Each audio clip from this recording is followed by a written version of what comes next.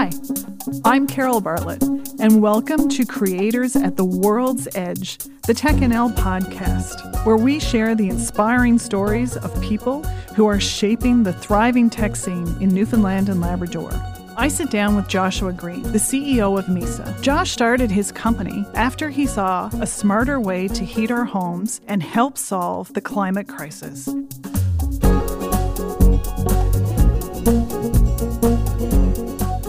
That was also really scary, like going to the first customers. I remember like holding onto the wheel, driving this vehicle to the energy audits, and I'm like, I am so scared right now.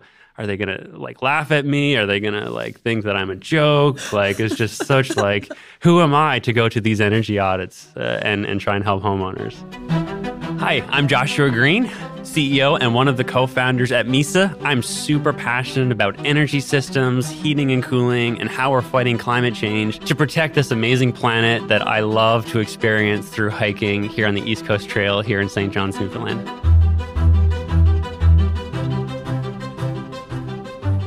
What I started out doing was residential energy audits. And this was right out of university. I was a mechanical engineering recent grad, and I wanted to put my skill set and my know-how to helping fight climate change. And I was also obsessed about heating and cooling systems and building homes and energy efficiency. So I started Empowered Homes as a residential energy auditing company.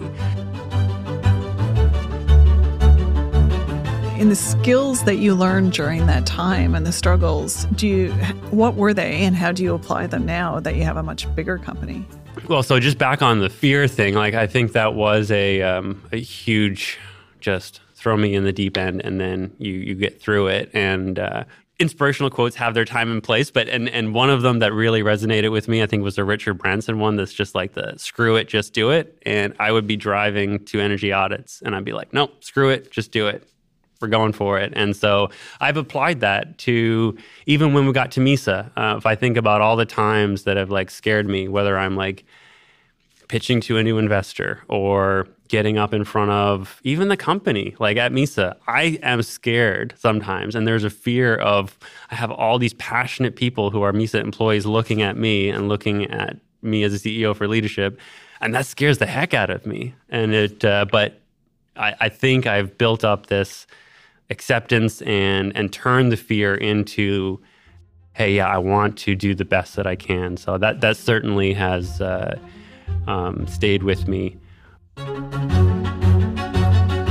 So Best Buy has had a role in your journey. Yeah. Just tell me about walking into Best Buy maybe back in 2016. Yeah. And how that transpired into a life-changing moment. Sure. Well, and so I'll just say, like, so when I was doing the energy audits, that's when I discovered that there was no smart thermostats for baseboard heating. Because I had clients that were looking for means to effectively manage their baseboard heating, and they wanted to save money. And so I searched online, but I also walked into Best Buy, and I said, hey, Best Buy, I have clients who are looking for smart thermostat for their baseboard heating. And I remember the gentleman at the time, he said, I'm sorry, those don't exist yet. We've got Nest here, we've got Ecobee, those are for low voltage, but the product that you're talking about doesn't exist.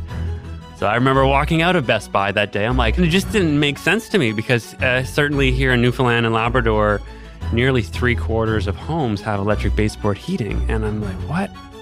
How is there no solution for 3/4 of the homes here in Newfoundland and Labrador? And then I think it's the kind of the support group and business acumen that said, okay, well, what does the market look like across Canada? And maybe not to the same degree, but the number is actually 1 in 3 homes in Canada had electric baseboard heating and had no solution.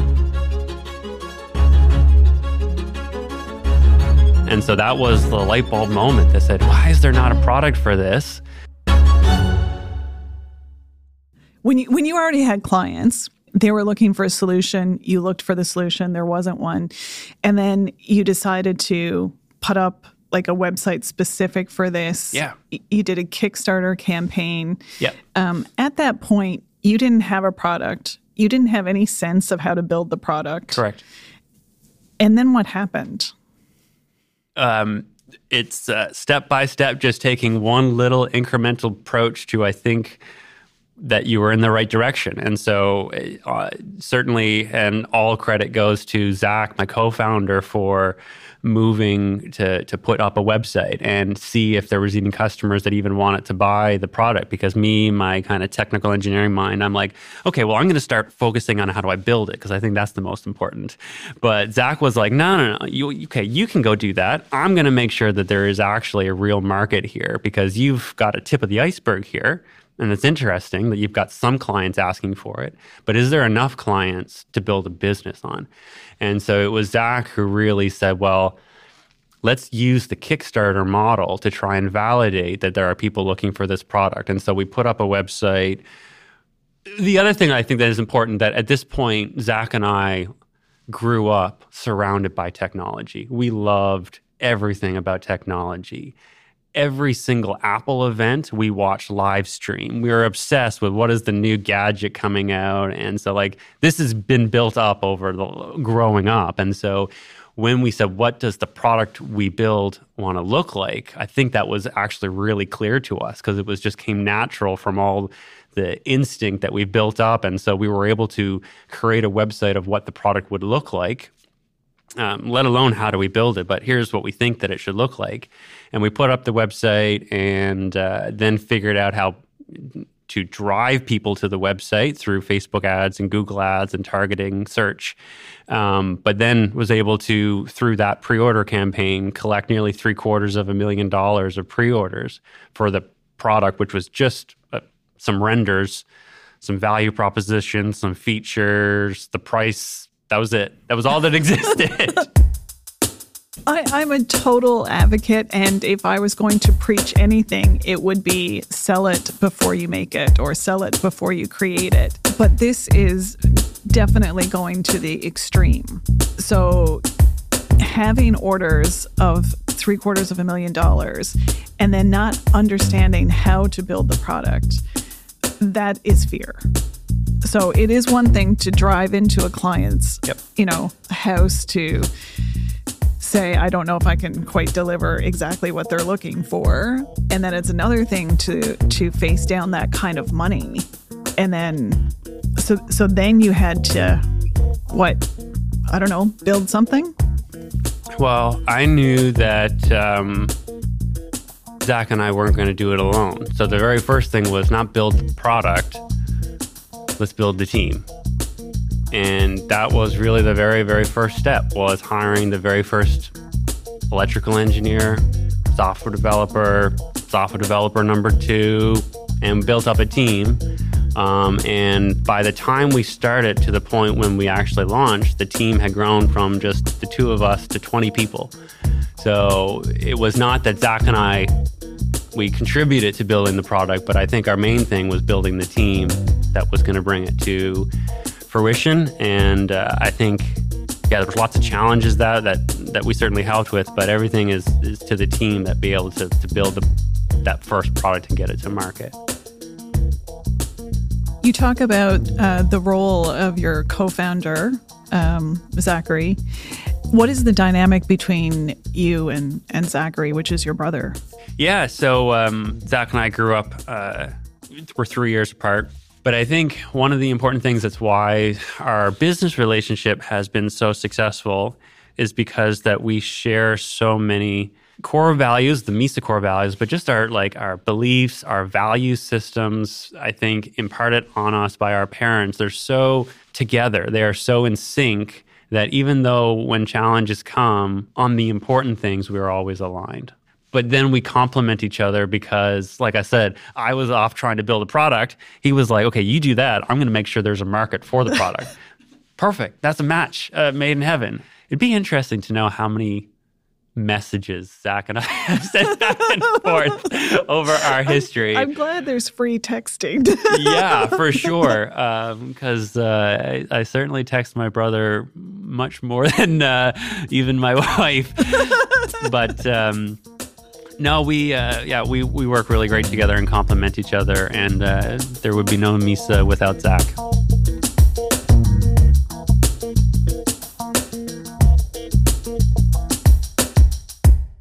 What is Misa?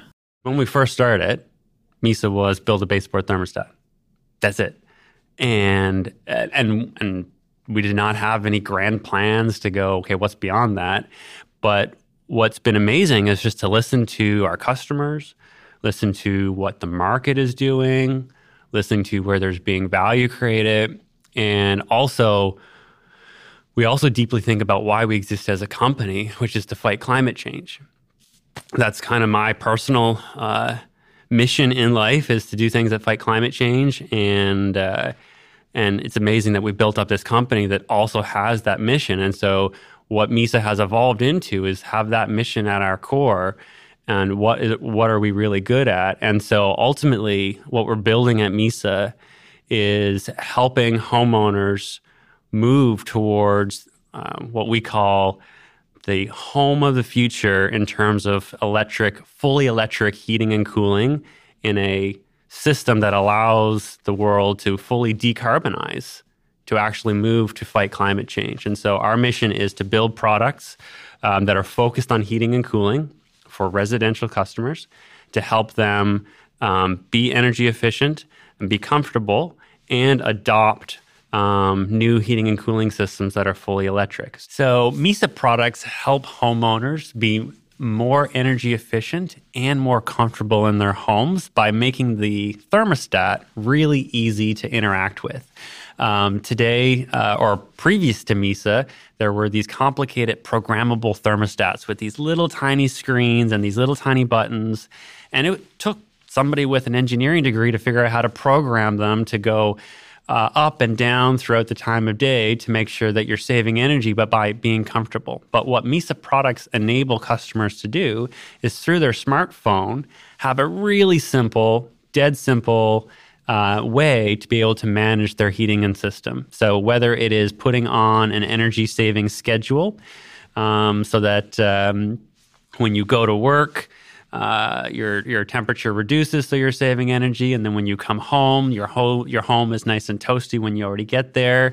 Or it's about understanding your energy consumption is another value prop of Misa. You can actually see in the Misa app how much electricity and energy you're actually using so that you can make better decisions on how you can save energy. I think one of the really important things that we're learning is it's not just about the actual hardware products that we're building. Those are great.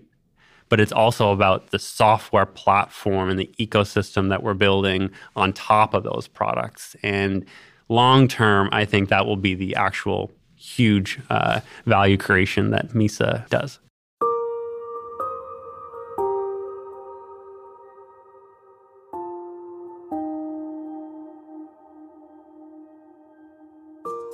We had talked about how you went through the Kickstarter. That was a great success.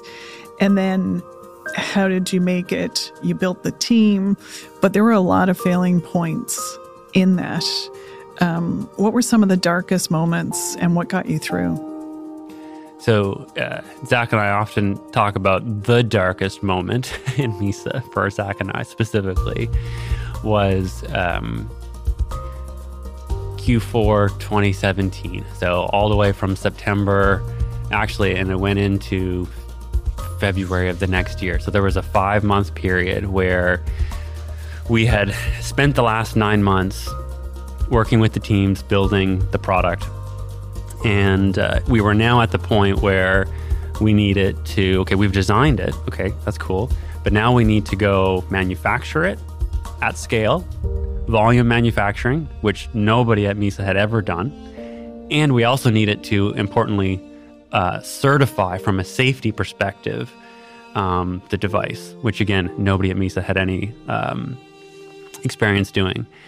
And so it started in September, the progress of certifying the devices, or the device, and we were faced with a lot of failure.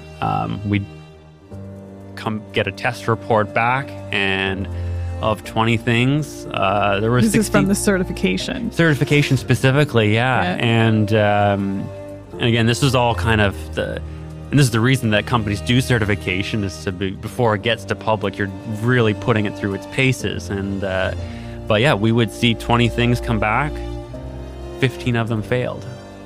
And so then the question is like, okay, why did they fail? And then we don't even know. And so then it took the teams, there was support from other folks who had kind of been around the kind of electrical kind of industry here in Newfoundland that helped us. But it was continued every single day trying to figure out why these tests were failing and what could we do to fix them. And then what was also really painful is these testing was extremely expensive.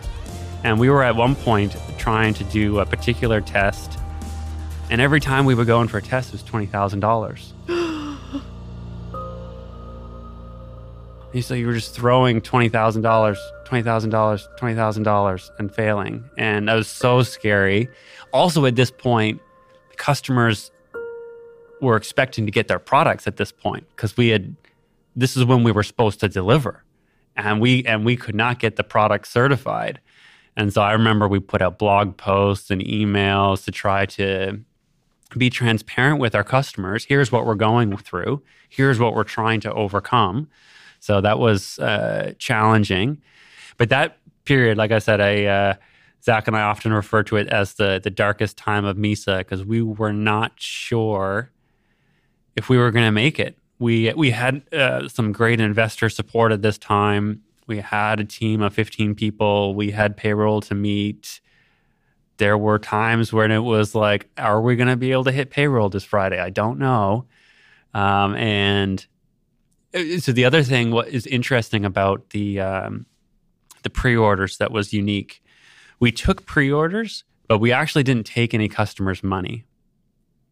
So everyone put their orders in and they gave us and put in all their credit card information so that when the product shipped to them, they would be charged. So we didn't have any money from the product, the pre-orders, and we could only access that money after we shipped them the product. You can see how important it was to get to shipping. Yes. And so, that was really tough. And I remember the team also getting really frustrated and demotivated. And are we going to solve this? But was there a core principle that got you through that time?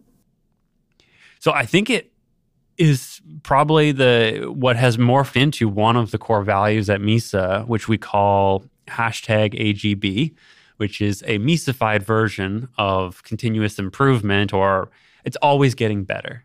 And so I think what we said is, hey, okay, the results from certification are coming back, fail. Okay, let's learn.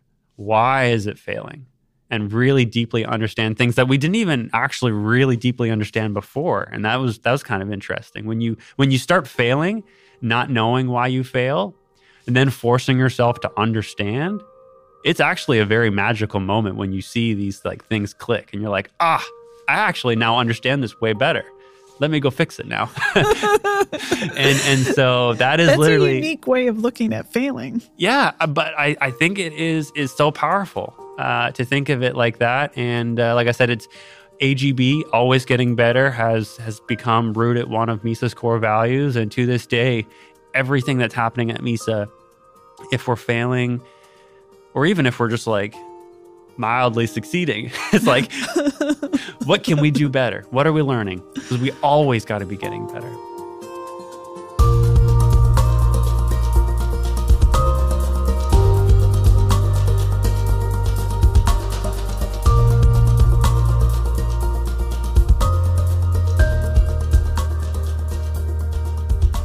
So you started off with a consulting service business, then you moved into the smart thermostats.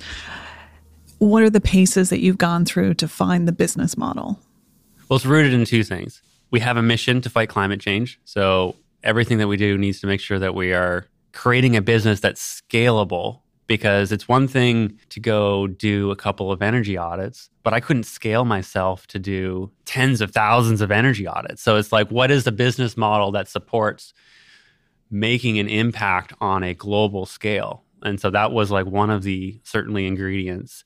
And then the second one is we made the choice quite early on, and we've really enjoyed the path of being a venture-backed company with shareholders who we need to obviously have them support us, and we need to provide a return to them. So the business model is, hey, what does it look like that allows us to have this scale to fight climate change that we do, while also creating substantial shareholder value. And so we've started with this direct-to-consumer hardware sales model. And so creating that distribution model and different sales channels are now coming in to say, hey, how are we continuing to grow the scale and scope of Misa? And then the also really interesting thing, and this is the longer term thing, but it is also really the exciting thing, is our direct work actually working with electric utilities. And that is actually in regards to something that's called demand response, where smart connected thermostats and customers can actually help the utilities better manage their grid so that they are preventing blackouts or brownouts, or that they are reducing emissions from peaker fossil fuel plants. And so this is a model where now there's two customers involved. There's the homeowner, of course, and they're getting substantial value. But now we have utilities who are also creating value for. And so this will be a really interesting part of Misa's future going forward. So in 2021, we went and set out on our next set of fundraising and looking for great new partners to join our shareholders, our investors, and see the vision of what Misa is trying to build and want to support a local Newfoundland tech company like Misa. And we were able to raise a great round last year, $20 million, to keep pushing forward. Congratulations. Thank you. Yeah, $20 million. Five. It was a nice round number. It was so exciting to share it with the whole company, of course, but also share it with the community here. I think there's just so many amazing wins going across the entire Newfoundland tech community, and to be able to share it alongside so many other great companies and see the momentum that's building here, it's amazing. I follow you on LinkedIn. Every now and again, you will put up a slide that has all of the logos of every startup in Newfoundland and Labrador. How much time do you dedicate to this? How did you come up with the idea? Where's it going? I wanted to show the growth of the tech industry in Newfoundland and Labrador. I wanted something that was going to create something that was like inspiring and positive to people. And so I said, okay, it'd be interesting to see a slide with all the logos. And so I started and I came up with 20 logos. But then what I did was Twitterverse, everyone out there, share me your logos. And then so over time it grew. And at some point there was like well over 100 logos on it. And it's visually striking when you see all of these logos, these different colors. And then I know that company. Oh, my friend works for this company. Well, also you can see the progression of it. Yeah. So like I could identify the logos because there was some white space on it when it first started. And then it was like, oh, that's, much more than what it was a couple of months ago. And then as it progressed along a couple of years, now like the logos are so small that I can hardly see them because there's so many startups here in Newfoundland and Labrador. Yeah, it's so exciting.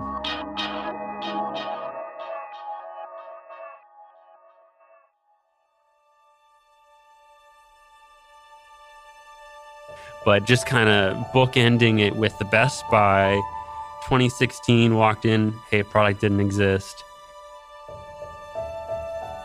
2020, we walked into Best Buy and saw Misa baseboard on the shelf.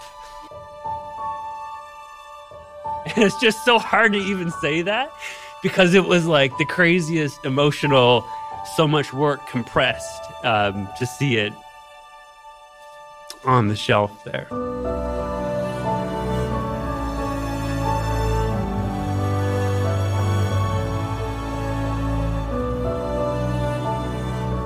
Joshua Green from Misa, thank you so much for being on the podcast and sharing so openly with us today. My pleasure. I had so much fun today. Thank you for having me.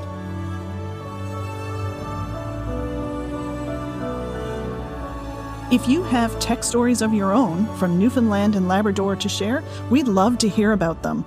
Send us an email, info@technl.ca. Don't forget to subscribe to our podcast, Creators at the World's Edge, wherever you get your podcast, to get notified for each new episode. Creators at the World's Edge is produced by David Lenk and Stefan Dandino, edited by Stefan Dandino. The executive producer is Marlene Hardy.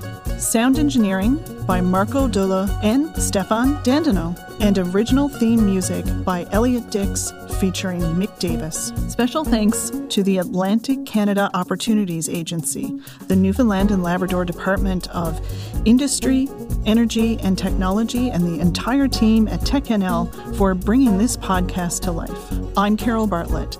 Thanks for listening. Are you musical? I am. Why do you ask?